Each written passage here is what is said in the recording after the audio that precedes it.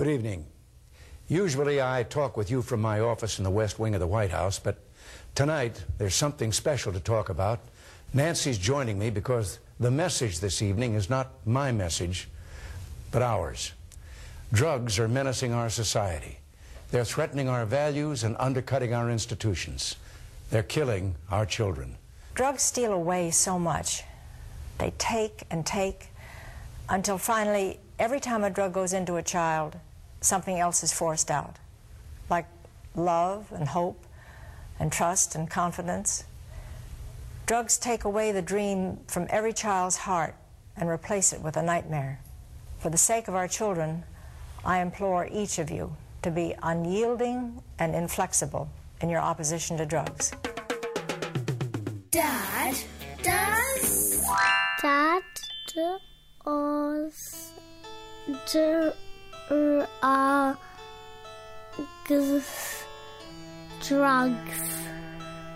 Dad does drugs.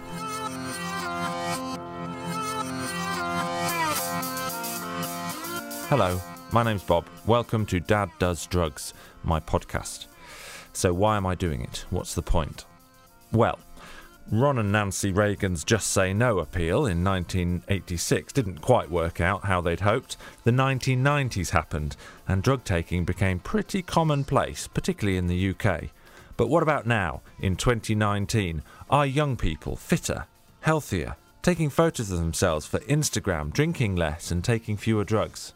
Lately, I've become curious about this, about drugs and our relationship to them.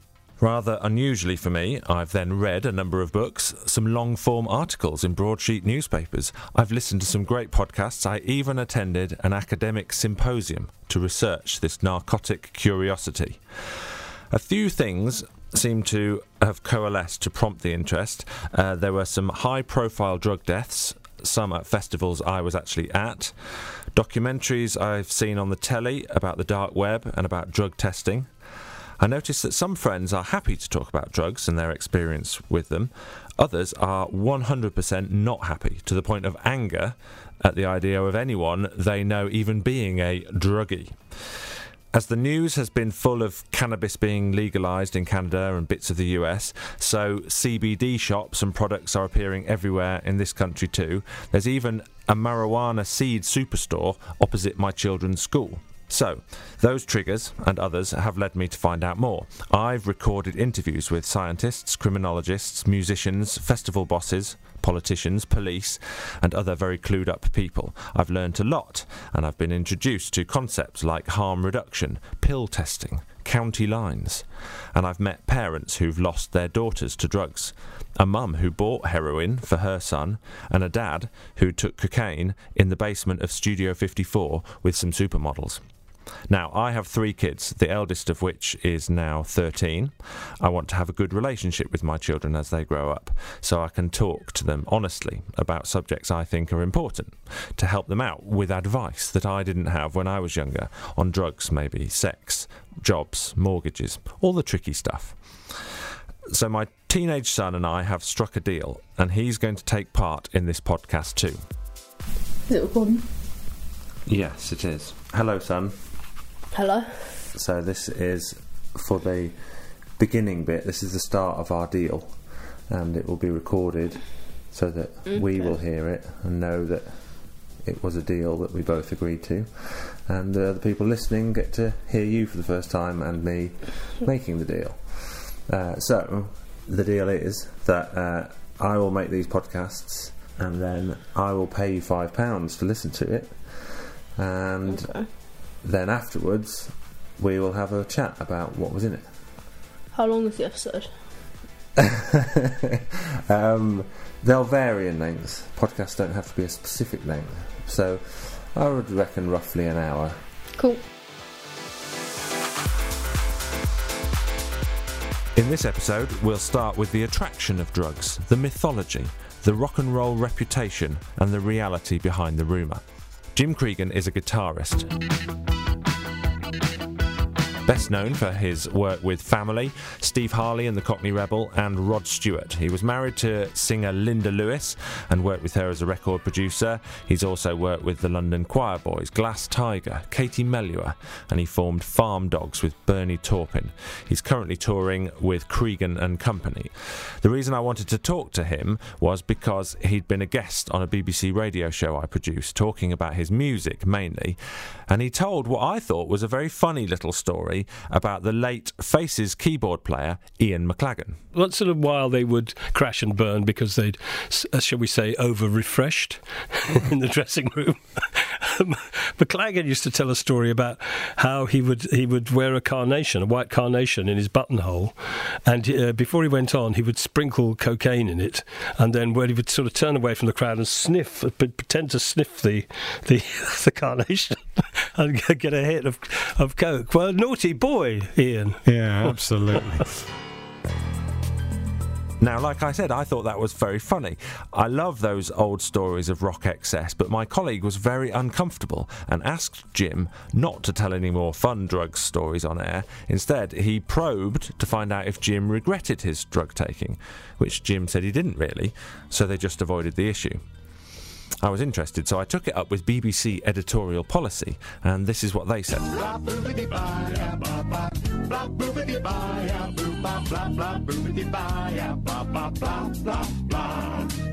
Hi Bob, thanks for the email. This is the relevant section of the Guidelines on Harm and Offence, Alcohol, Smoking, Solvent Abuse and Illegal Drugs, section 5.4.40. We must balance the need to reflect realistically the range of public attitudes and behaviour with the danger of encouraging potentially damaging or illegal behaviour, particularly amongst children. However, there is editorial justification in hearing significant interviewees speak honestly about their experiences. They may well not feel remorseful about having taken drugs in the past, and trying to drag an insincere apology out of them would feel inappropriate, and is probably not going to lead to a great interview. However, if talking to a guest who recalls hedonistic days, it would be reasonable to acknowledge the toll that drugs and alcohol have taken on some of their contemporaries, so that illegal drug use is put in a context that acknowledges the lives lost to drug and alcohol abuse. I think it would be likely to cause offence to audiences if a BBC presenter sounds gleeful about illegal or transgressive behaviour. Hope that's helpful. Editorial policy. Now, I understand all that. It seems very sensible and very BBC. This podcast is not a BBC one, but I hope my training will mean that it's still balanced. I also want it, though, to be a bit more colourful and open. Drug use will be talked about, honestly, for good and bad. And you can make up your own mind then what you think. My son, Credence, and I will have a chat about what he makes of it at the end of the interview. I spoke to Jim in a bustling coffee shop near where he lives in the New Forest, and he told me about his experiences with LSD, cocaine, cannabis, Keith Richards, Willie Nelson, and flying in Rod Stewart's private jet. May the good Lord be with you down every road you roll. And may sunshine and happiness surround you when you're far from home. So, start with a bit of just let people know about you and who you are, where you came from, and sort of the colourful career in music that you had. So, where did you start? Where are you from? And what was home life like when you were little? Okay.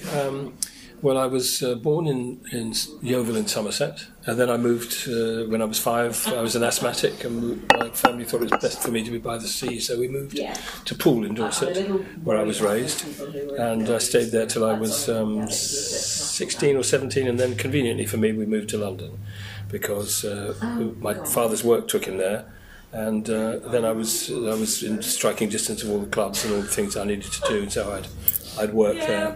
Or I started working in clubs and things. I suppose the potted history of it is I've been playing since I left art school at 18, and I'm still playing now, and I'm 72. Wow! And I'm best known for my work, I think, with Rod Stewart, which is still ongoing to some degree. Although I don't play in his band, but I write songs with him, I suppose you could say, but not all of them have made it through records. Some of them, and he's been very helpful to me recently with a new song that I'm putting together for a charity called "The One That Got Away." I'm still holding on. Holding on. Well, you might regret, but you don't forget the one that got away. The one that got away. And I played it to him, and he loved it, and said, "But if you just did this, it would be much better." And I've got that kind of relationship with him, where we can talk about music and help each other with positive criticism or observations. Other than that, I was in Cockney Rebel. When Jim says, I was in Cockney Rebel, he means he played the guitar solo on their most famous song.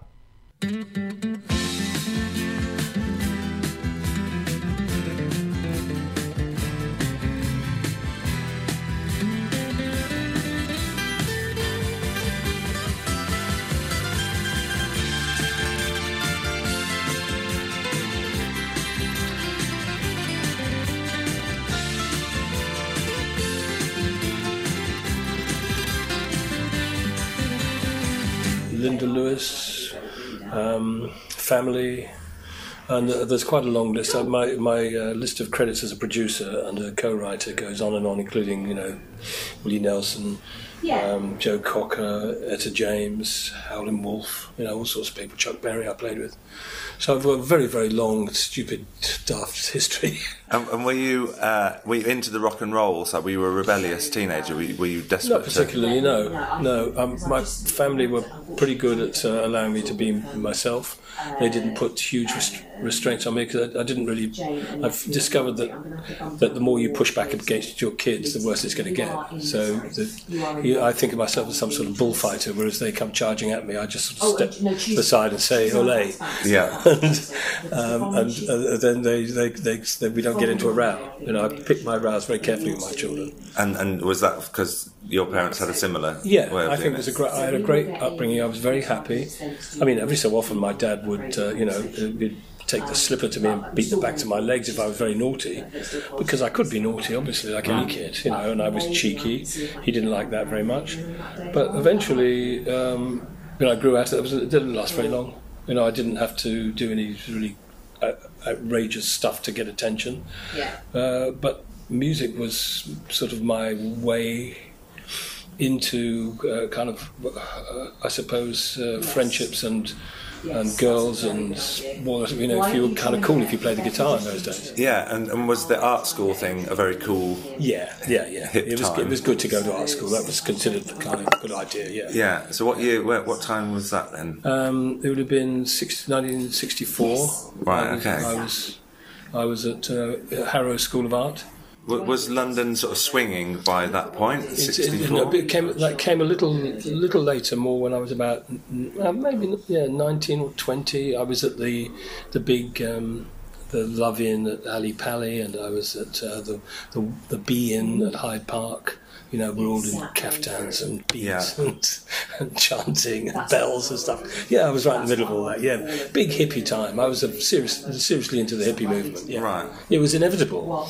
I mean, I was in a band at that point. I was in a band called Blossom Toes, and we were in the middle of the psychedelic movement. It was a great time for us to be creating music, because everything going on around you, from the Beatles to the Floyd, was all enormously creative. It was a very creative time, 69, 70.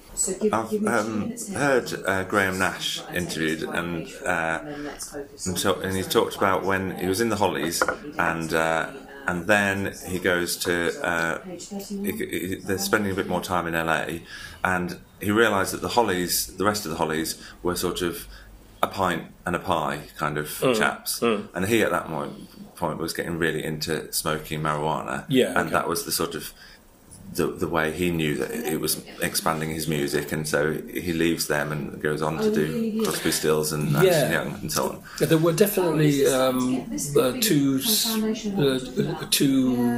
cliques. Clique's not quite the right word. Views about in society about music at that time, and I was at quite an early age, a guy called Sean Phillips, who was a folk singer, turned on the whole band to LSD. Right. And that was a mind-boggling experience. I'd never had anything like it. There was nothing like it. I mean, first of all, you have the massive hallucinations, and then these waves of euphoria, and then also waves. You could have waves of fear and sort of strange visions. But Sean was into yoga and psychics and all this sort of stuff. He was a real serious hippie, and the way he turned us onto this was he lit a big candle. We sat cross-legged on pillows in a circle around this candle, and then Sean read to us from the Tibetan Book of the Dead. So it was like a religious experience. Yeah. It was really interesting. I mean, I look back at it and I think that was mind-blowing. It really was. And as I said to you moments ago, I don't do any kind of drugs anymore. But there were times when I was experimenting with drugs, and I did find they were of interest. Although I feel you are taking a serious risk. That's why I can't recommend it to anybody to do it. But maybe in those days I was just lucky that the acid that was coming out in the time was particularly pure. I've no idea what's going on with it now. I don't know how much other rubbish it's cut with in order to make money. But in those times it was pretty straightforward. And of course, then I did lose a couple of pals who found that it triggered some kind of psychosis in them, and the way it was expressed was they went on a trip and never came back. Right. I mean, and this really did happen. So that was kind of scary. So there was a certain element of fear going on in this as well. But because I didn't do myself any permanent harm, the experience I found was fascinating. And did you find that because you had work, you had a sort of you had other things going on, you wanted to make the music that you know? I feel sometimes like that something that has helped me not take too many drugs would be the fact that I've got a job to get up for on a Monday morning, and and I think that's probably, if you've got a balanced life, it's a helpful thing, isn't it? Well, I discovered fairly swiftly that performing when stoned on anything was a bad idea.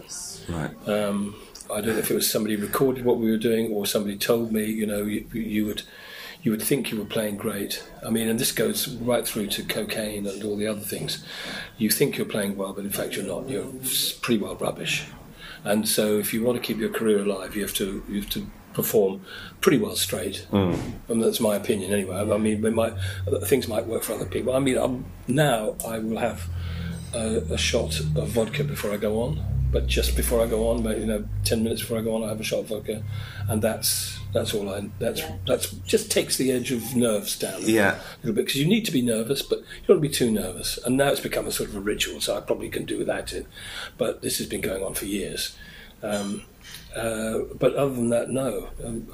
I think I think people kid themselves. When I was in the Stewart Band for a while, we had, and unbeknownst to me, this was later on in the when I went back and after I left for about 6 or 7 years, and I went back and did an unplugged tour playing along with Ian McLagan, and there was a faction in the band that did coke. I wasn't really aware of this. I found out later. McLagan and I didn't do anything. We'd have a glass of wine maybe, or I'd have a shot of vodka before we went on, but nothing. We weren't doing anything before or after. We'd maybe go out and have dinner and a glass of wine. But there was a faction in the band doing coke, and you could feel when you're on the stage that to be really good in a band, you have to be in tune with what the other guys are doing. You have to become a one unit, listening to each other, and if one person's pulling or pushing, you're aware of it. I mean, this is when you get to be at a certain standard. You're not going to notice this when you're starting out, but later on when you really know what you're doing. Well, I know that's me bragging. That's not really true. Let's say that I've become sensitive to that because I've done it for so long. I would feel the push and pull in the groove, and the band never really sat down. You know, like some bands sit down. I mean, like sometimes the Rolling Stones, the groove is just ridiculous. Even though the tempo might move, the groove is ridiculous. And people like the band, and there's several. And my band, I have to say, Cregan and Co. is one of them. Right. The rhythm section I've got in this band are just so nasty. There's grooves that are about as narrow as a piece of string, and you're trying to walk on it and not fall off. And there's bands like my band where the groove is like the M25, and you're walking down that. You can't fall off the groove because it's so thick, it's so wide. And I found that Cocaine ruined the groove. People thought they were great, but in fact they were not at all. They were always edging forward. Well, Noel Gallagher in the 90s has sort of talked about some of the Oasis tracks, particularly on their third album, Be Here Now, as being just him on cocaine in a studio. And he's sort of, I think he's alluded to being slightly embarrassed looking back at those tracks. They're too long, they're great noodly things that obviously sounded great to him at the time, but haven't necessarily. The melodies are all right deep within all this reverb and extra echoes and things tailing out for minutes and minutes on end. Yeah, I get that entirely.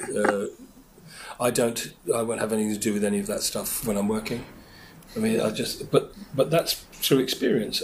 I know I went down to Willie Nelson's place in Texas, to his studio, to record him singing on doing a duet with a girl called Janice Ian for an album I was producing for Janice. And the first thing that happened is he walked in the door, and I'm used to working with famous people. I've worked with loads of famous people. Yeah. And it's sort of no difference to me at all that they're famous. But Willie Nelson, I don't know what it was about Willie Nelson. He's 5 foot nothing, and he exudes this charisma that you could almost warm your hands on, like a fire. Yeah. It's coming out of it's unbelievable. I was taken aback. And he was so lovely. He was really friendly and warm. And he rolled a joint. Said, "Well, we just before we get to work, we have a joint." I was thinking, "Oh God, here we go. I'm not going to. All my critical faculties will be out the window." But it was Willie Nelson. Yeah. And the idea of me sitting there and saying no to Willie Nelson, because it's going to be once in a lifetime. I'm going to be in a room with Willie Nelson having a joint. So I did smoke the joint with Willie. But the good thing about it was that Willie was so good at what he was doing. He didn't even need me to be there. It was like I'd say, "Okay, let's do a take." That's about as much as I had to do. Right. Okay. And Willie, that was lovely, thanks. And then back up and leave. Yeah. My dad was an enormous Janice Ian fan. I wonder if it's. I'm sure I'll have heard plenty of the tracks you worked on. Well, I don't know. I did one album called God and the FBI, which is a lovely title. Right. So. You get those moments where famous stars smoking a joint and you kind of can't say no, or what have you. And you started off with your the friend wanting to read from the Tibetan Book of the Dead and introduce you to LSD. Yeah. At what point in the sort of rock and roll life, the life of a band, where does the drugs come in, and where does it come from in your experience? When you sort of you start to think, oh, okay, this is the way we roll now when we're on tour? It started very early for me. The awareness of drugs in music, with a guy called Cliff Barton, who was a fantastic bass player. He was the hottest bass player of his time. He played with Graham Bond, and I don't know. He died at something like 24 of a heroin overdose. But I was in this band, Julian Covey and the Machine, which was, it had some good people came and went from it. And Dave Mason was in it after me, and a few other people. But we'd be in rehearsal and he'd be rolling up a joint, and I'd be kind of going, "Oh, what's all that?" And I was 17, 18. Right. No, I'd left school, so I was 18 or 19 in my first bands.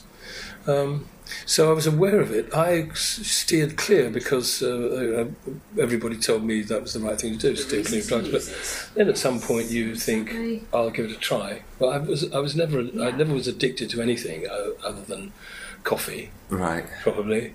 But I definitely experimented, and for quite a long time in Blossom Toes, in my downtime, listening to music or whatever, I would smoke a joint.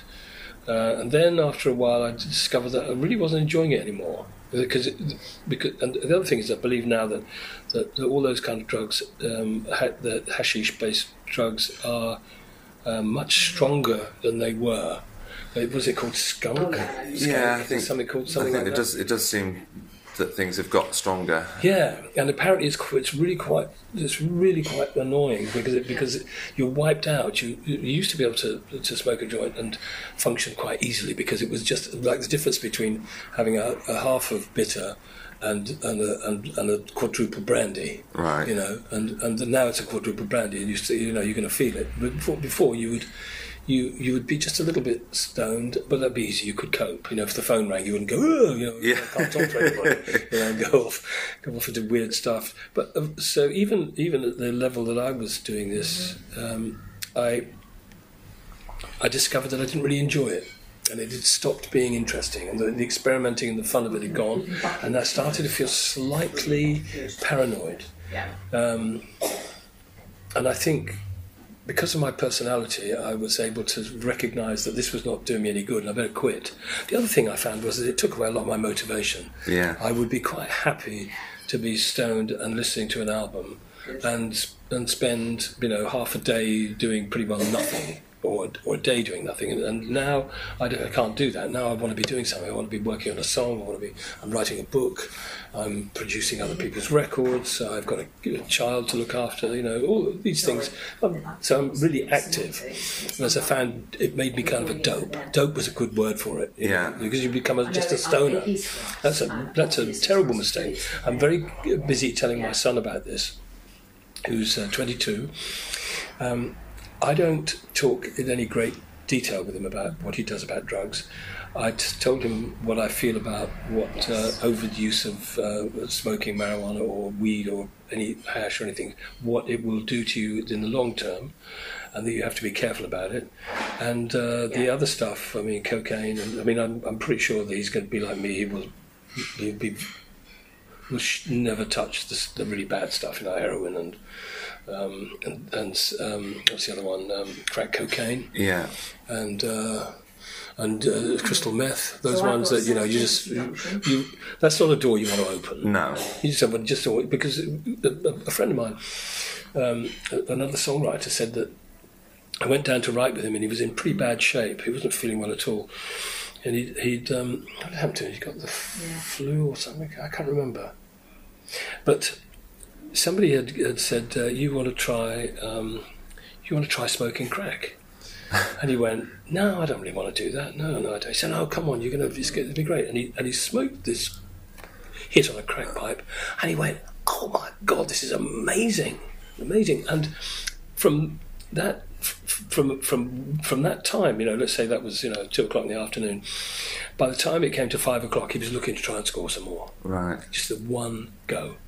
But something happened. I might have fallen down and twisted his ankle or something, and he couldn't go. And then, of course, the time that it took him to get better, where he could go out and chase up somebody to give him the stuff, he'd passed that dangerous moment and looked back and he went, "God, that was a close call." Yeah. I mean, I guess your son now has got this sort of 30 or 40 years more rock mythology of the sex and drugs, rock and roll to look back at, whereas you were kind of starting out at a time when there wasn't a great catalogue of... No, very good point. The jazzers would smoke dope and do heroin, but we didn't knock about with any jazzers. We were off on our own path, you know. So the heroin thing didn't show up in my world really at all. I mean, yes, I knew people who did heroin, but I was never in a band where people did it. Yeah. So that was kind of helpful, because I was scared enough of heroin to know not to touch it. Right. And I think because I've been very open with my children about my previous drug use, I've never told them you can't do it. I never laid the law down about anything. I've just given them advice or what it was like for me, my point of view. and then said, listen, this is your own path, you've got to choose for yourself. But I mean, really just know that if you find yourself getting into trouble, talk to me about it. Right. Because I might be able to help. But basically, once kids get to... I mean, my friend, I won't mention his name, but a very dear friend of mine, 2 teenage kids, a bit older than my 13-year-old, and he said, it's all over the place. He's got a boy who's 18, 17. He said, they're all smoking dope. Yeah. He said it's just what happens. So you have to... There's no point in you being irate and making it... Because half the time, I mean, for example, in California now, it's almost legal. Yes. I mean, people have licenses, and you can go in a shop and get some liquid, whatever it is. And it's good for lots of things like epilepsy and sleeplessness and all that stuff. Yeah. Did your years in LA, so when you're in Rod Stewart's band and you're writing hit singles for him and things are going really well, did the sort of whirlwind of sort of drugs that it's as your career pinnacle, did that escalate as well? Was it Not really, no. By the time I joined Rod, I'd already been in Family and Cockney Rebel. I was kind of an experienced touring studio guy. Right. Being in Rod's band was the pinnacle of my career, but I wasn't a kid, and I already knew kind of who I was. To some degree. I think the huge amounts of money probably turned me into an annoying little pup. I think I must have been. There must have been times when I might have been thoughtless, should we say? But it wasn't about doing more drugs because I had more money. Right. I just had better cars and nicer clothes. But did you see people fall away at that point? Get themselves in trouble? No, not so much. Alcohol was one of the things you had to watch out for. I saw some people who had to go to rehab. I definitely saw that. Yeah. Well, Rod seems to have always had the jovial, you always see him with a pint kind of pop star, doesn't he? Rock star. Yeah. But he seems to have come out unscathed from decades in the music business. Somewhat similar to my point of view, although I don't think he ever did LSD, and he certainly didn't smoke much. I don't think he smoked at all. I think he probably tried to smoke a joint once and then didn't like it. But he was a kind of an amateur cocaine user. We were never that bad. I mean, here's an example of how bad the amateur cocaine user is against the professional. So I'm sitting there's going to be some painful name dropping here. I hope you don't mind. I'm sitting in Britt Eklund's house, and I'm sitting on a sofa next to Keith Richards. And Keith Richards chops out a line on the table, which I kid you is a foot long, and going, not much different from the thickness of my little finger. Right. And I'm sitting next to him. I thought, oh, hi Keith, oh, that's nice, thank you. Yeah, okay, I'm not saying anything. I'm just watching him do it. He chops it out, and then he rolls up a bill, and does the entire lot. Half up one side of his nose and half up the other. And I looked at him, but I thought, I've never, ever seen anybody do that much drugs. Yeah. Never seen anybody do it. And it didn't seem to make any difference to him. He wasn't like, I keep people on cocaine, they're all sort of speedy and, talk too much and, all that rubbish. No, not at all. He just carried on. I was quite grumpy, really. I thought, I could have give me a taste. I've read Tim Burgess, who's the lead singer of the Charlatans. So through the 90s, they're a big touring band, and he said he sort of had a constant cocaine habit for a decade that sort of no one really knew about because he didn't crash and burn in a big way. Yeah. He just it was just what he did, really. Yeah. And eventually, I think the wheels started to come off, I guess, in his personal life and things, and he's just I think he doesn't do it anymore, but. I think there's quite a few bands where that's just part of life, part of tour bus life. The tour manager arranges the drugs for the guys. I mean, is that? Did you see that as a sort of just a sustainable way of life? Someone like Keith Richards, I guess, maintained it for years. Yes, and some of the guys in Rod's band, after I had left, that was their lifestyle. They didn't. We were more interested in drinking than than drugs, because drinking seemed to be more fun. I'm Right. not saying it was, but it seemed to be more fun because you're slightly more outgoing, I think. No, that's not true. Cocaine's a really weird drug because it gives you this sort of boost of confidence, and you feel kind of good about yourself. You become what you think is a slightly bit larger than life version of your normal self. But then at the other end of it, there's the downside of it. When you're coming down from it, it's not a huge down. It's just a bit blah. So it's not.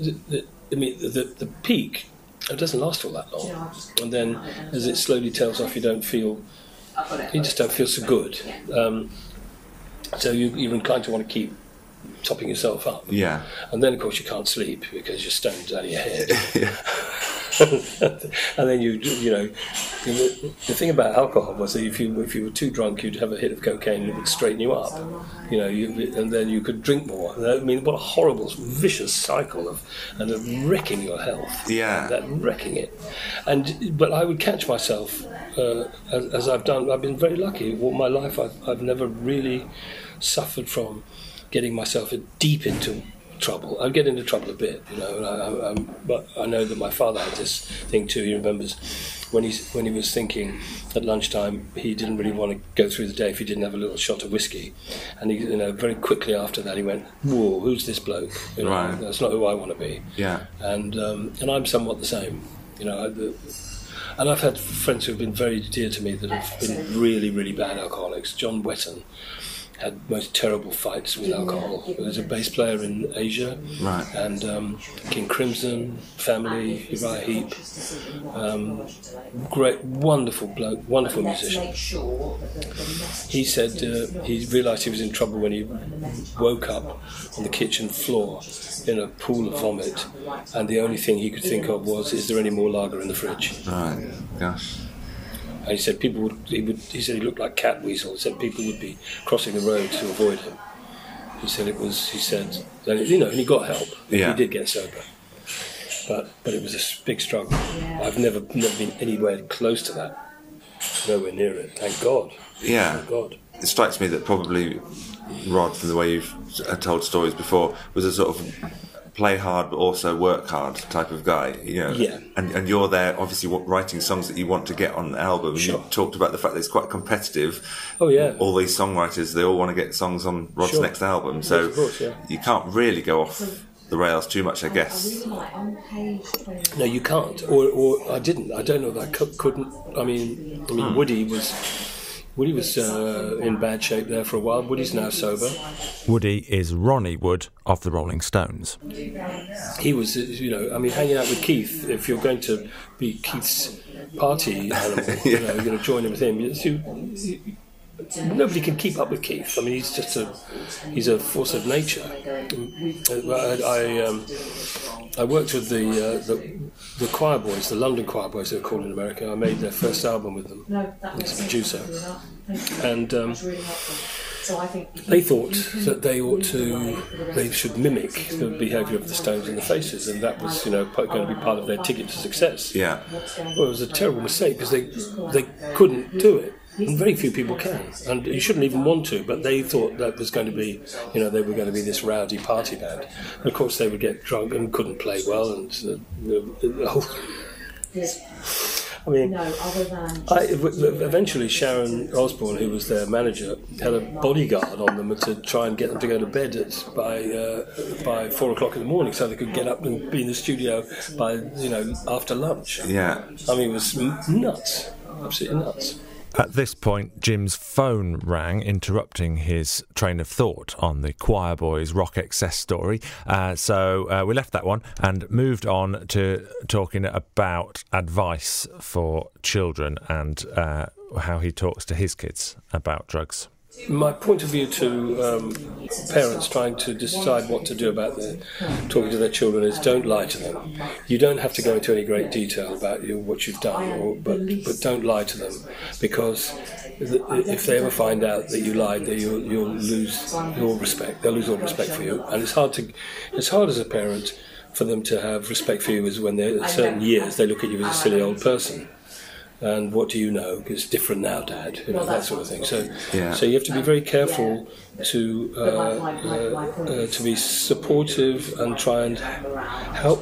Well, first of all, it's helpful if you could try and understand them. That would be, actually make an effort to understand them and make an effort to show them that you respect them. Because I've seen quite often where parents decide at some point, because their children are a bit cheeky or a bit, don't do what they're told, don't clean up their room and everything, that they're now going to start a kind of a war with them, which can last, through some of those teenage years where they hardly speak to each other.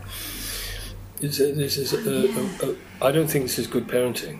I think you have to be respectful to your children, and even if they're not that respectful to you, because you're supposed to be the teacher here. Yeah. And with my 13-year-old daughter, because everybody's telling me, oh, he's 13, it's all going to go horribly wrong. And I'm going, no, it's not going to go wrong. I'm going to be on top of this. So I never tell her to do anything. I always ask her, would you please, what time would you like to go to bed, given that, you've got to get up in the morning? What time do you think is fair? Right? And then she'll give me a time and I'll say, that's all right, then we'll do that. And sometimes I won't make a hard and fast rule. She'll say, well, Dad, I want to see this thing and won't be finished till 10 o'clock. Well, that's okay. But not every night. It's okay. So we have this kind of, we discuss these kind of rules and regulations and make as little as possible. Tiny little rules like, you can't go out in the boat without a life jacket. Okay? There's a rule. We're not going to break that. I'm going to wear one, you're going to wear one. Those kind of rules. But other than that, not much. That way, they haven't got anything really to fight with you over. Well, I mean, that's the plan anyway. I mean, I'm sure they can find things if they really want to try. Yeah. Look, Dad, I can't bear the way you comb your hair. Or, I'm not going out with you in those shoes, Dad. I don't do any of that about the clothes either. Do you think they've had?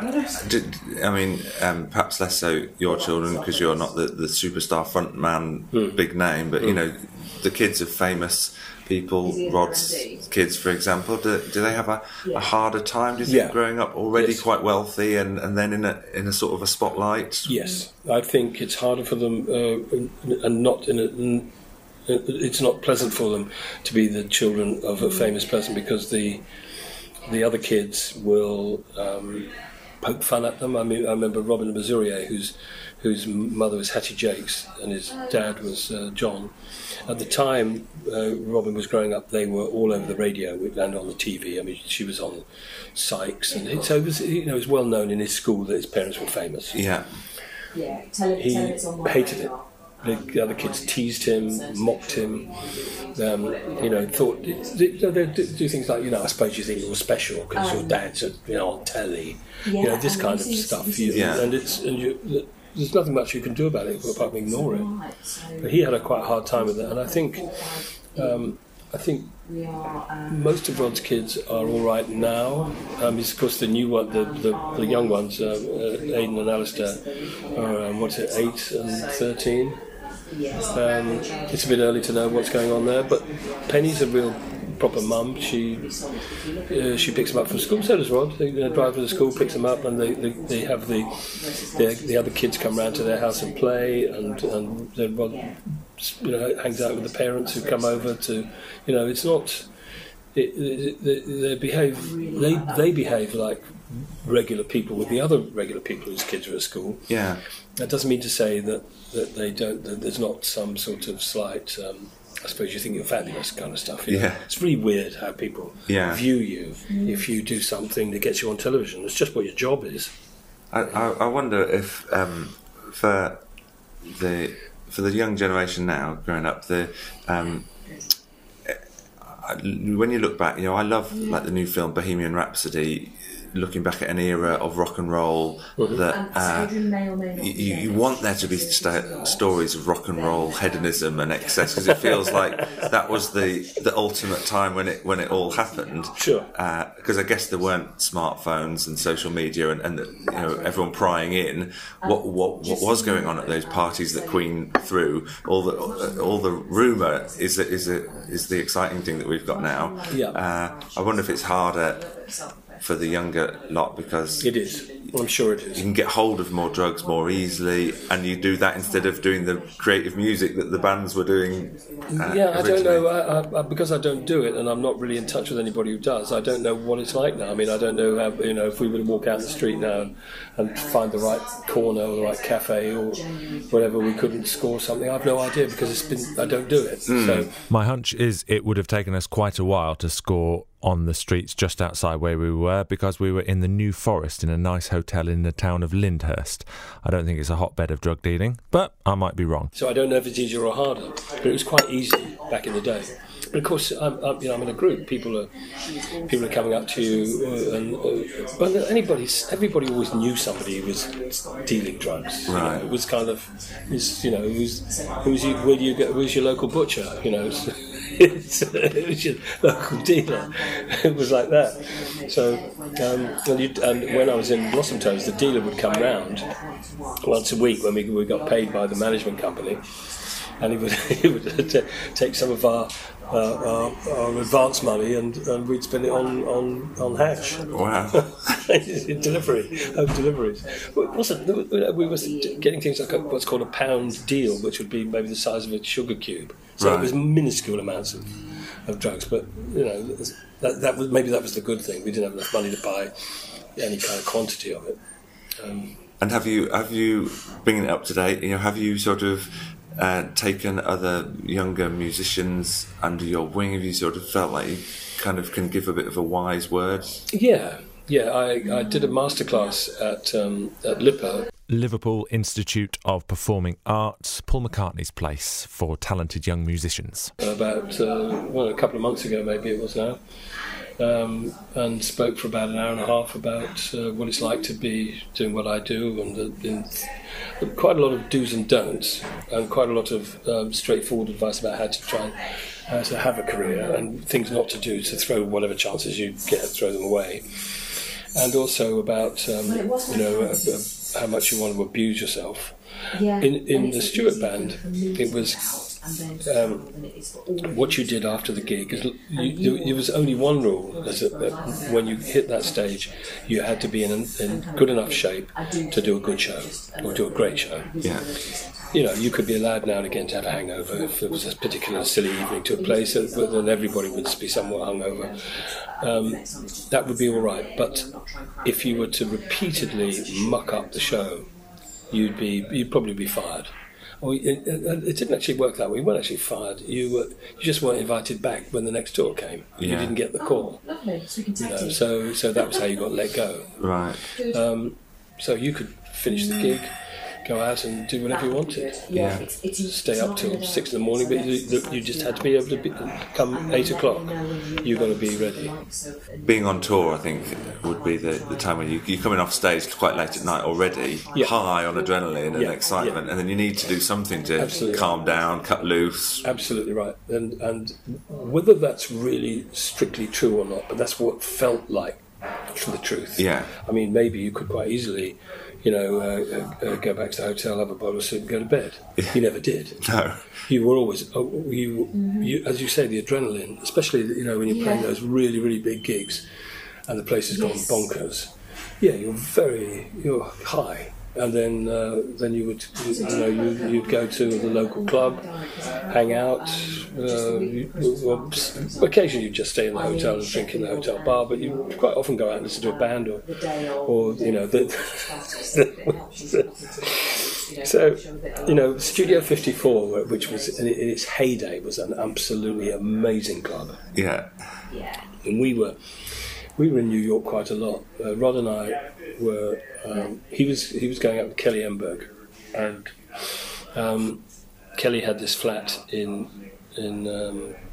Soho, in the Village.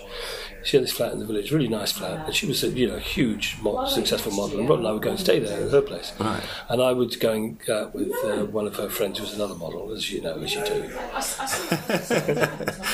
And we would go to Studio 54, but because he was so famous at that point, we couldn't be in the main part of the club, and we would be down in the basement, sitting on beer crates, drinking, beer, Heineken. We'd probably get a bottle of wine with a plastic cup we'd be sitting next to Debbie Harry and some other, famous star in the basement of the place on beer crates, and thinking, all the regular people are up there with this fantastic club of things coming out of the ceiling and moons swinging across the dance floor and glitter falling on you, and all the fun's all up there. We're missing it. Yeah. Then the other thing is that you'd get this kind of roped off velvet rope bit with a bouncer standing on it, and there'd be the band and maybe a couple of friends all sitting around on a few tables, drinking whatever they were to give you, and they wouldn't let people come in and sit with us, or you weren't really in the club. You were, look, I've just spent all day travelling with this lot, and I wouldn't mind meeting somebody new. Let's go. So you had to kind of go out of the velvet rope, and then there'd be a certain amount of chaos that would cause. Not for much for me, but especially for Rod. Well, thank you very much. Do you look back fondly on that sort of? You seem like you've got lots of fond memories of excessive or hedonistic times, but in the mix of just kind of good work that you were doing and probably good friendships and things. Yes, there's some good friendships there. I mean, especially as I was saying to you about the plane to LA that I'm going to miss, which those kind of little perks that come with being. Jim was just saying that Rod is about to fly to LA and Jim needs to fly to LA the week after, so the private jet that Rod Stewart is offering him for next week is not very convenient. I'll be travelling on American Airlines. Hey. But yes, I do look back with great fondness. I mean, I'm still doing this. I'm still playing. I'm still very much a real musician. And if the 72-year-old Jim Cregan and 70-odd-year-old Rod Stewart are on a private plane together, are you kind of sharing old war stories? Sometimes. Are you Sometimes. Talking about fishing? What's the kind of where are you at with your? There'll be quite a lot of politics. Politics. He would like to talk football, but I don't know hardly anything about football. Okay. But that was he would like it best if I was a real football fan, because he can talk football all day, no trouble. But we talk politics, music, family, and now and again we'll dip into remember what happens in such and such an occasion, and we share a great affinity for old Tony Hancock tapes. So I mean, I gave my tour manager, who was friends with Galton and Simpson, he was the writers of Tony Hancock series. My tour manager got the two guys, Galton and Simpson, to dedicate a book of their scripts to Rod, and I gave it to him on Sunday. He was over the moon, and he opened it up and he went, "Oh yeah, the blood donor, and oh yes, the missing page." All these scripts that we know sort of off by heart, because it was when we would go out in boats and things, or sometimes in not so much in a car. We usually listen to music, but we go out in a boat. We'd put on Tony Hancock and we'd just be laughing through the day. It was stuff we've heard over and over again, but it still worked. Yeah, that's a strange thing about that particular time and that particular comedian. Thank you very much, Jim. Okay, you're most welcome. It's been really good to talk to you.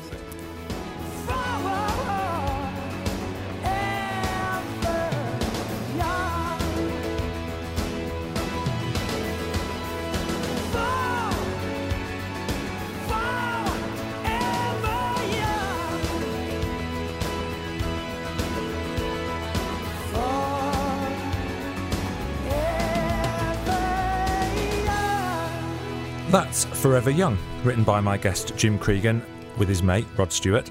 You also heard clips of Passion and Tonight I'm Yours by Rod, written by Jim. His guitar work you heard was from Steve Harley and the Cockney Rebel, Come Up and See Me, brackets, Make Me Smile, close brackets. And his song, The One That Got Away, was recorded with a California band called The Side Deal, and that's to benefit veterans who have PTSD and other mental health issues. I've got a licence from PRS, so I can include real music in the podcast, which I'm very excited about. So you also heard, at the very beginning, a bit of Ian Dury, Sex, Drugs and Rock and Roll, Lucy in the Sky with Diamonds, an orchestral version, The Chemical Brothers, Marvo Gig, and Camel Fat, The Quad. I think the licence means that the musicians get a fair share of the £170 I paid for it. So it won't be making them rich, but some of them are already, so I won't worry about that. And at least we're rewarding them for their moments of musical inspiration. The next people to benefit are the video game music composers Neil Ackrey and C418, aka Daniel Rosenfeld. What's that game behind us? Overwatch. Okay, well, pause that for a sec. So you just listened to the Yeah. episode 1, the interview with Jim. Yeah. Did you find it interesting? What did you think? Yeah, actually I did. What did you find interesting about it? Probably mainly the stories about like famous people. It's like it's kind of stuff I knew already, not specific things I knew that they did that already. But it's kind of just interesting to hear it, like how it worked. Yeah. And that. Because people don't talk about it very much. Well, no, not really. Yeah. I found Jim interesting because he seemed quite comfortable talking explicitly, saying, yes, I did do cannabis, I did take LSD. I thought the story about the guy reading from the Tibetan Book of the Dead and introducing them to psychedelic drugs was funny. Very of its time, I suppose, very hippie and 1960s. And then taking cocaine, and he talked about it and didn't talk in euphemisms, like some people will just sort of say, oh yeah, I had a bit of a crazy wild time when I was younger, but they don't say exactly what they did. And I thought he was interesting. Yeah. But also very honest and balanced about the fact that he didn't think it was that great. He tried it for a time, but then grew out of it almost, or got bored of it. And also that he found it just didn't work with his music. Yeah, I was thinking like say about the choir, like that they like the London Choir. What's his face? Yeah, London Choir Boys. That band. Yeah, that was one. But like they tried to do it like the way like all the other famous bands did. They just couldn't do it. Yeah, and him when he was in his band, if some people were coked up, then they couldn't play in time as well. Yeah. The band just didn't find the groove, as he put it. So I don't want it to be a boring dad lecture. These bits. Thank you for listening to it, and obviously you'll get your £5 for doing that. Yep. So there's a book that I've read by Professor David Nutt, who is a pharmacologist, a psychopharmacologist, I think. So he looks at drugs that have psychoactive effects, so drugs that have an effect on your perception and feelings. So he has written this book all about the harms of legal and illegal drugs, and he has a chapter at the back which is what should I tell my kids about drugs?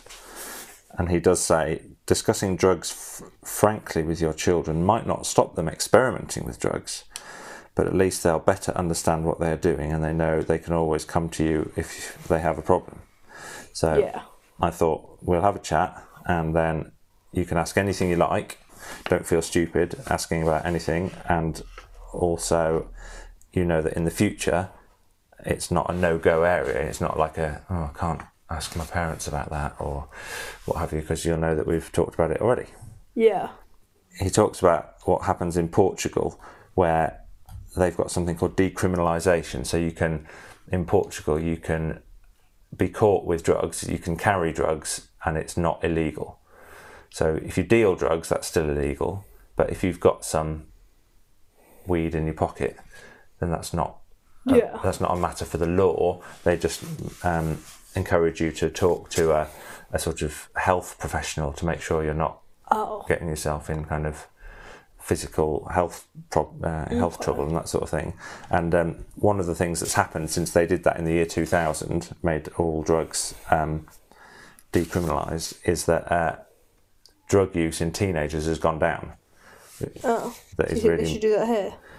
Yeah, the more I've read, the more it makes sense to, if not, the problem with decriminalisation is that the dealers are still criminals. The only way you can get the drugs is still by getting them from criminal. Yeah, and it means buying things that you don't really know what they are. You're buying them from criminals. The criminals are probably violent and unpleasant in order to maintain control of the market. So it doesn't quite go far enough. But if you legally sold them as well as making it legal to have them, then you hopefully remove quite a lot of crime and you make it a bit safer for people to use things.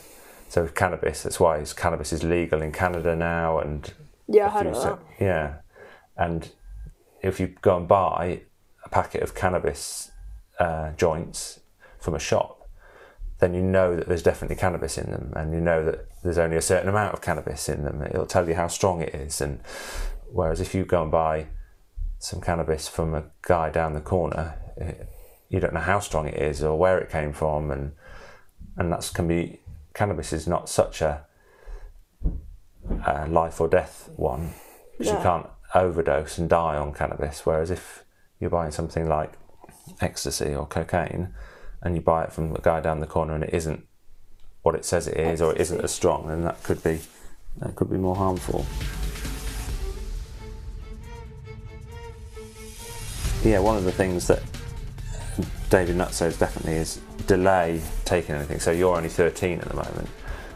I think alcohol in this country, one of the good things about it being legal is that there's laws around it, so you can't serve it to anyone who's below 18. So if the same thing was applied to other drugs, I think that's a very good common sense approach. You know, when you're still a teenager, you're not an adult, anything you take is harmful. You know, like the dose of Calpol is quite small, isn't it, for a kid? Yeah. Because their body's little and it can affect them badly. So weight, basically, is one of his big messages. If you are going to experiment with some drugs, don't do them when you're 13. Wait till you're 19, 20, 21.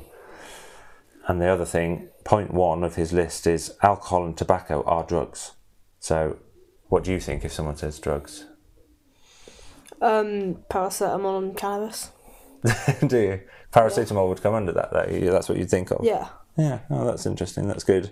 Like all things that we put in our body that have a Medicinal or recreational effect. Yeah, are drugs.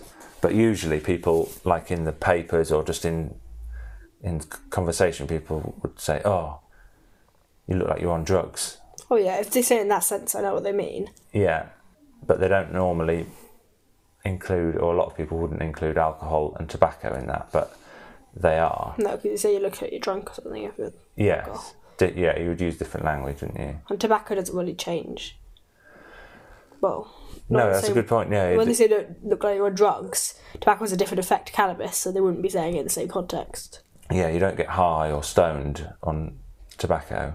Tobacco, I would say, is like the worst thing. I mean, it is the most deadly. I think about 70,000 people every year die in the UK because of tobacco. In fact, I've got it written down because it's staggering.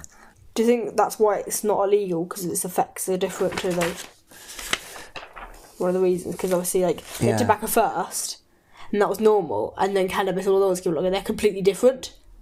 So they thought, oh, those ones aren't normal. Tobacco's normal, so let's make those illegal. Yeah, so we think we first had tobacco in this country around the 1600s, when the explorers were going out to the New World for the first time, so maybe the 1700s, something like that, and they come back with tobacco plants and smoke it in pipes in this country. So we've got a long history with it. Obviously, we've got a really long history with alcohol. People have been brewing beer and making wine in Europe for centuries, so those have remained legal.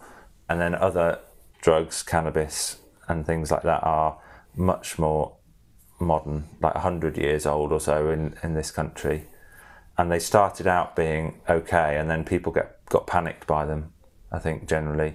And some of it was a bit racist and a bit xenophobic. You know, they were panicked because they thought it was to do with immigration. In our country and in America, people thought, oh, it's coming from people from Mexico or people from Africa or people from India, China. People were panicked about that. So that's one of the reasons why opium and then heroin, which they make from opium, people got so angry about it was because they thought it was the effect from a foreign country, from China coming into their country. So there's all sorts of weird political reasons why some of the drugs are illegal. The main reason that they should be illegal is that they're harmful. So the government puts laws into place to protect us from dangerous substances. So, that might be chemicals that people use in factories or drugs that we put in our body. If you're going to make a new medicine, you have to have it really checked before you're allowed to sell it as a medicine. And that's why when you open any packet of medicine, there's that great big leaflet that nobody ever reads. But that leaflet telling you all the dosing and the side effects that they might have and things like that. Yeah. Because the government has laws to make sure that we're protected. And so they have decided that some drugs are harmful, and so then they make them illegal to protect us from them. But the weird thing is that 77,900 people died in 2016 from a tobacco-related illness. 7,600 people died from an alcohol-related illness. But other drugs say that are illegal and called Class A drugs, the most harmful. Cocaine, 432 people. Ecstasy, 56 people. Don't you think that's... Well, if it, say the statistics are per the number of people that take them, because obviously a lot less people take cocaine than smoke or drink. Yes. So statistics are slightly different. I know it's like, obviously, I know what you're trying to say, but wouldn't it be more comparable if cocaine was more open to people? Yes, I think that's a very good point. Yes, lots of people don't take these drugs because they're illegal. So yes, there's less numbers of people. This guy, Professor Nutt, has done a sort of harms study where he's looked though at the rate of harm that each drug causes, and then he's worked out the statistics to sort of balance it out for the number of people that take them. So obviously loads more people smoke and drink than take any of the illegal ones. But he still finds on balance that alcohol is the most harmful of them all. Yeah. And that's not just harm to you, the drinker, because it causes all sorts of liver disease. It's a nasty chemical that if you keep putting it in your body, it causes you illnesses. Tobacco is very harmful as well in that way. But alcohol causes the most harm to other people as well. So much violence and abuse and drunken driving and all sorts of stuff happens when people take alcohol. Yeah. So he kind of worked out the harms, and alcohol is the worst. Then I think heroin and crack cocaine, and then tobacco, and it gradually goes down and down and down. And then drugs like cannabis, ecstasy are much, much less harmful. And then at the very far end, some of the psychedelic drugs like LSD or magic mushrooms are hardly harmful at all. Yeah. I mean, that's just not to say that they're not harmful, because people can have bad effects on them. But in general, compared to the ones that that are legal in this country, they're way less harmful. Yeah. One of the reasons to talk more about drugs is to acknowledge that the ones that are legal are really harmful, and that doesn't, just because they're legal doesn't mean you don't have to be careful with them. Yeah. That sounds like a dad lecture. I did waffle on a bit there. I thought I would make sure in each episode that I talk a bit about a drug that was referred to in the interview. So Jim talked a bit about cocaine. Do you know anything about cocaine? What it is, what it looks like, where it comes from? Powder and you sniff it, but I think you can smoke it too. Yeah, and any idea where it comes from, or? Not with cocaine, no. So yeah, you get two forms of cocaine. Powder cocaine, which you're right is a white powder, and you sniff it up your nose, and it all comes from South America.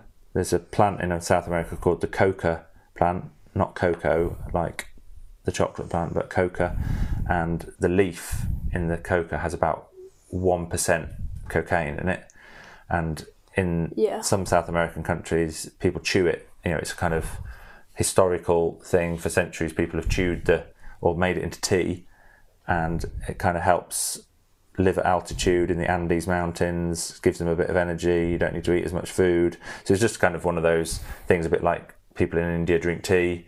Historically, people in certain parts of the world have eaten what's kind of locally growing there. And so coca is just one of those things that they have. But in the mid-20th century, a kind of industrial process was worked out as to how you could get cocaine hydrochloride out of the plant and make it into a powder. And then that became super popular illegal drug. And it makes millions and billions of pounds for the criminals who ship it all out of South America and into America and the UK. Use in the UK is going up. In 2017, 2.6% of adults used it. 6% of young people have tried it. 2.6% adults. It's actually quite a lot if you think about it, isn't it? It's a significant number, isn't it? Yeah. I mean, 3 in every 100 people between 16 and 59 Well, you say have used it before or do use it? have used it in the last year. Oh, okay. So with some regularity, and that's a bit more when you get young people, 6%. What do you mean by young people? 16 to 24. Oh, okay, cool. So not children. It's quite expensive. It's about £50 for a gram, and a gram would, you'd get a little bag of this white powder, and people would chop it up on a mirror or on something hard, probably their phone these days with something like a credit card, and then you chop it into and shape it into the powder into a line, and then roll up a note and sniff it up your nose. Yeah. And you probably get about 10 lines out of a gram. So you get, for 50 quid, you get about 10 lines, and most people, I don't know, 2 people would probably share a gram in a night, and then it would be gone. So it's quite an expensive thing, so you're not going to get many teenagers going, oh yeah, let's spend 50 quid on something. Lots of other drugs are much cheaper, so it's more of a grown-up, once you're working type thing to take. Do you know anything about it, what it makes you do, feel? No, not really. It kind of has 2 uses. One is, the main use in the UK is going out on a night out, have a few lines of it, along with drinking quite a lot, because it makes you... Oh yeah, he used to talk about that. It's like you drink a bit and you have some. Yes, that's what Jim said in the thing, isn't it? Yeah. It kind of gives you more energy. The drink kind of makes you a bit and pissed, and then the Coke sharpens you up a bit, which is doubly bad, I think. If you drink and take the Coke together, it forms another chemical in your body, which is even worse for your heart and things. Yeah. Mixing alcohol with any drug is a real dangerous thing.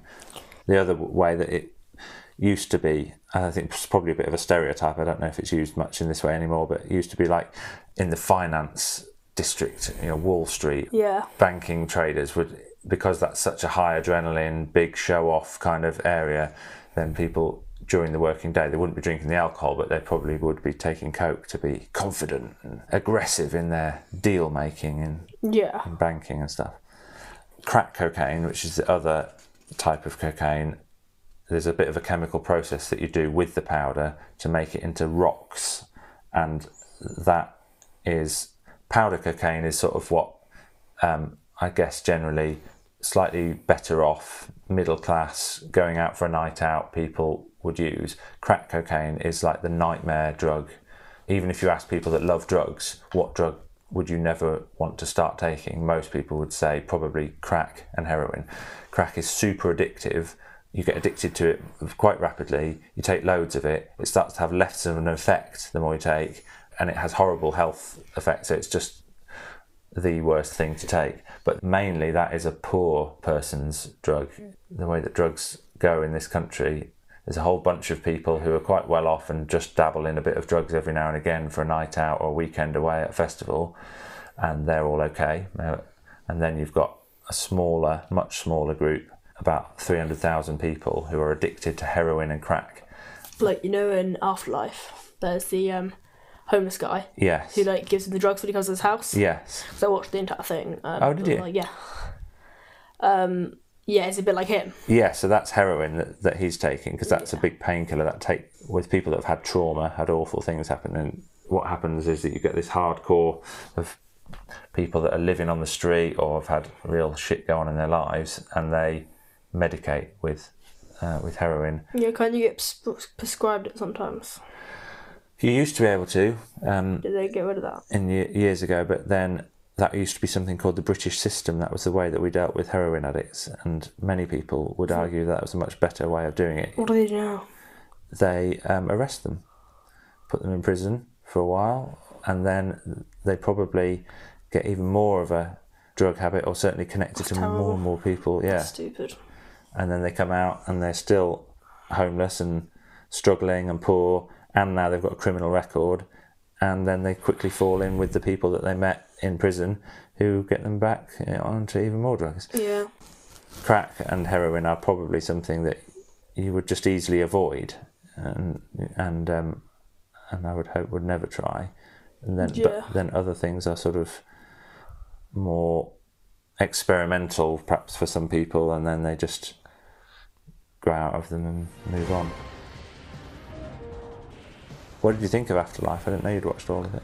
I found it quite funny, actually, most of it. I mean, yeah, there's a bit where, like, it's a bit less funny, a bit more hard-hitting, but it's fine. Yeah. Overall, I think it was quite funny. I thought it was quite good, the drug storyline as well. I thought it was reasonably realistic and sympathetic. And Yeah. Some really funny bits, too. yes. Like, the language is absolutely horrendous. I didn't know you were watching it. Have you watched many things that I forgot had drug storylines in? I mean, I watched, like, Brooklyn Nine-Nine. It's about cops, so they do, like, drug busts and that, but, like, hasn't got a drug storyline in there, so no, not really. No. Well, thanks for chatting to me. Great. For episode 1. Any questions? No, not really. This probably answered most of them. Cool. Well, anything more, either on podcast or off, then just ask. And Yup. next week in the episode, you'll hear me buying some drugs and then going to get them tested at a chemist's place. And then we can talk about them afterwards. Cool. Okay. Thanks. Yeah. So you bought drugs? Yeah, I bought them on the dark web. How did you manage to get on that? Well, you'll hear in the next episode. Is it technically illegal what you did or not? Technically, it was illegal, yeah. Are you fine? Did you get? I mean, as in it's justified, isn't it? Well, I thought it was, but I don't think that would have got me off. Make up any story. Oh, I was making a podcast officer, and I don't think they would. Yeah. I don't think they would have let me off. But I wanted to make the podcast and didn't want to do it without going to see people like the Loop, these testing chemists, and it didn't make sense to do it without any drugs to get tested. You know. There's a £5 note. Cool. Don't roll it up and snort cocaine to it. Huh, I don't want to. Cool, I'll let you get back to Overwatch.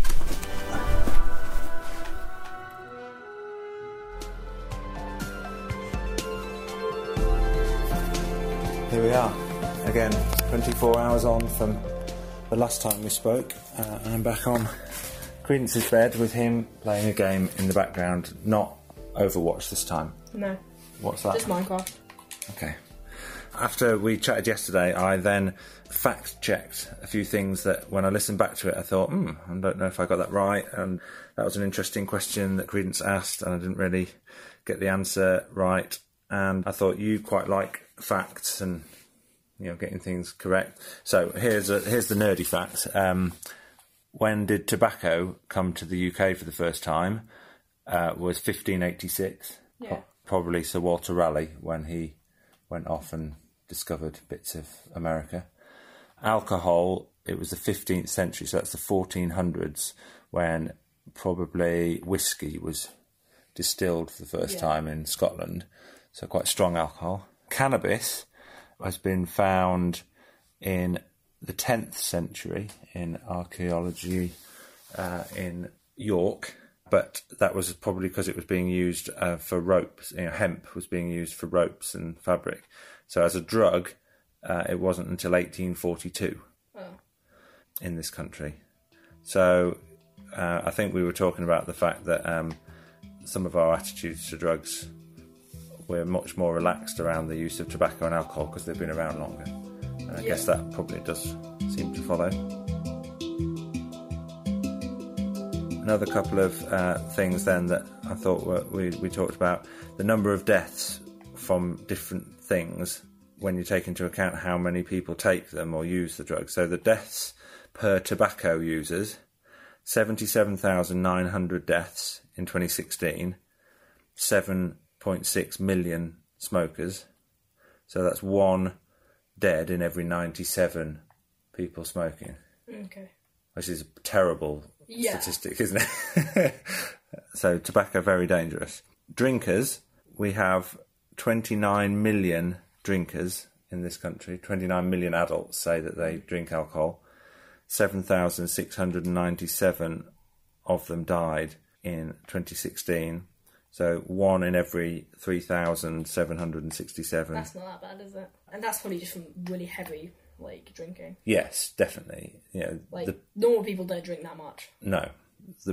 But alcohol is one of those drugs that you can get a problem with quite easily. Yeah, liver disease. It's really easily available, and it's quite easy to get hooked on it and drink it a lot. And if you do, then it can have quite bad effects. Cocaine users, there's 891,800 of them in 2016. 432 of them died, so that's 1 in every 2,064. So, again... That's definitely not as bad as smoking. I mean, like, that wasn't the same as smoking, but... No. It's 1 in every 2,000. Yes. That's pretty good, to be honest, isn't it? Yes, and people probably combine cocaine use with other stuff, like they're probably drinking as well. Yeah, like it's in there. And you can have accidents and do stupid things, and the problem is a stimulant. So you might just have it stimulates your heart, so you can end up having a heart attack. So it is dangerous. Yeah. Ecstasy, 492,000 people say they used it in 2016. 56 died. So that's 1 in every 8,785. So it is safer. Yeah. Or less harmful is probably the more sensible way to say it.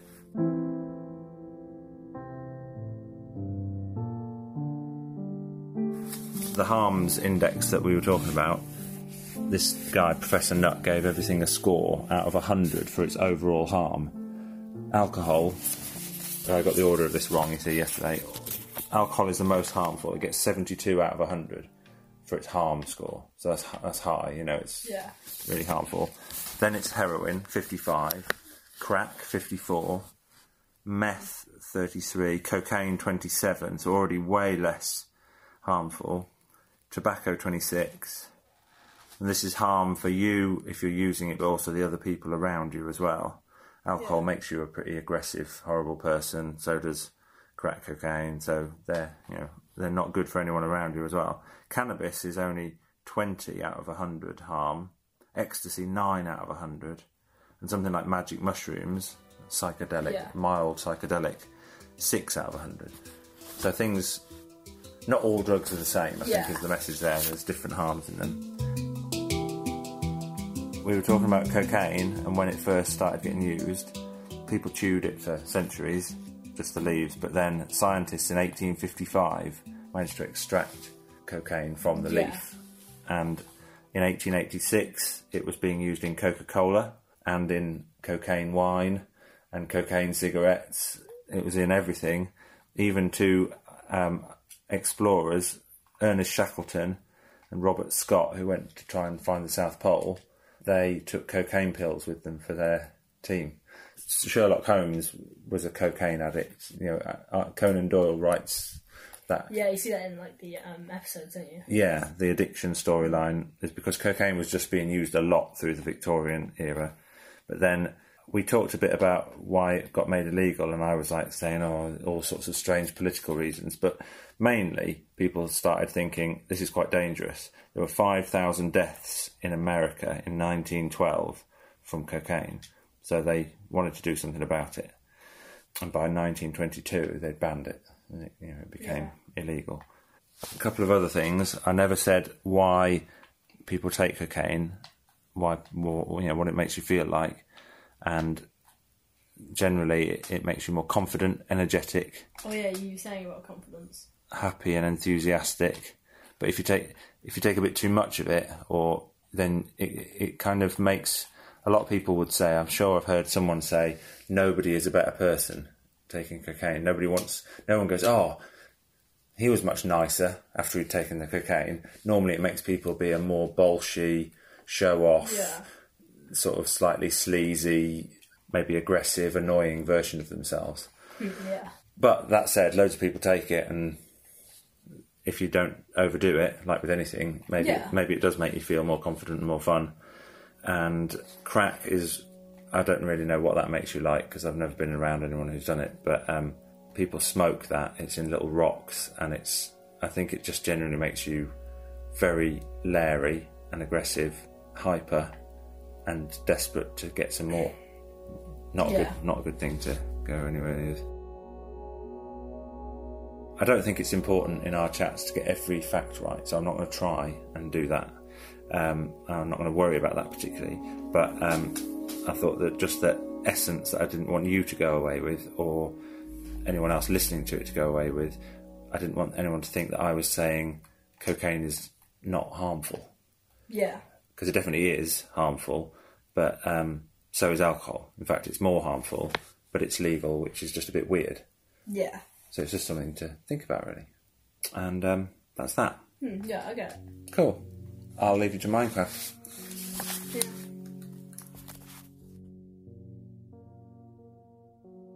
Okay, another quick caveat on a caveat. I think it's worth saying that the harms of drug use are more than just the chance that you can die from taking them.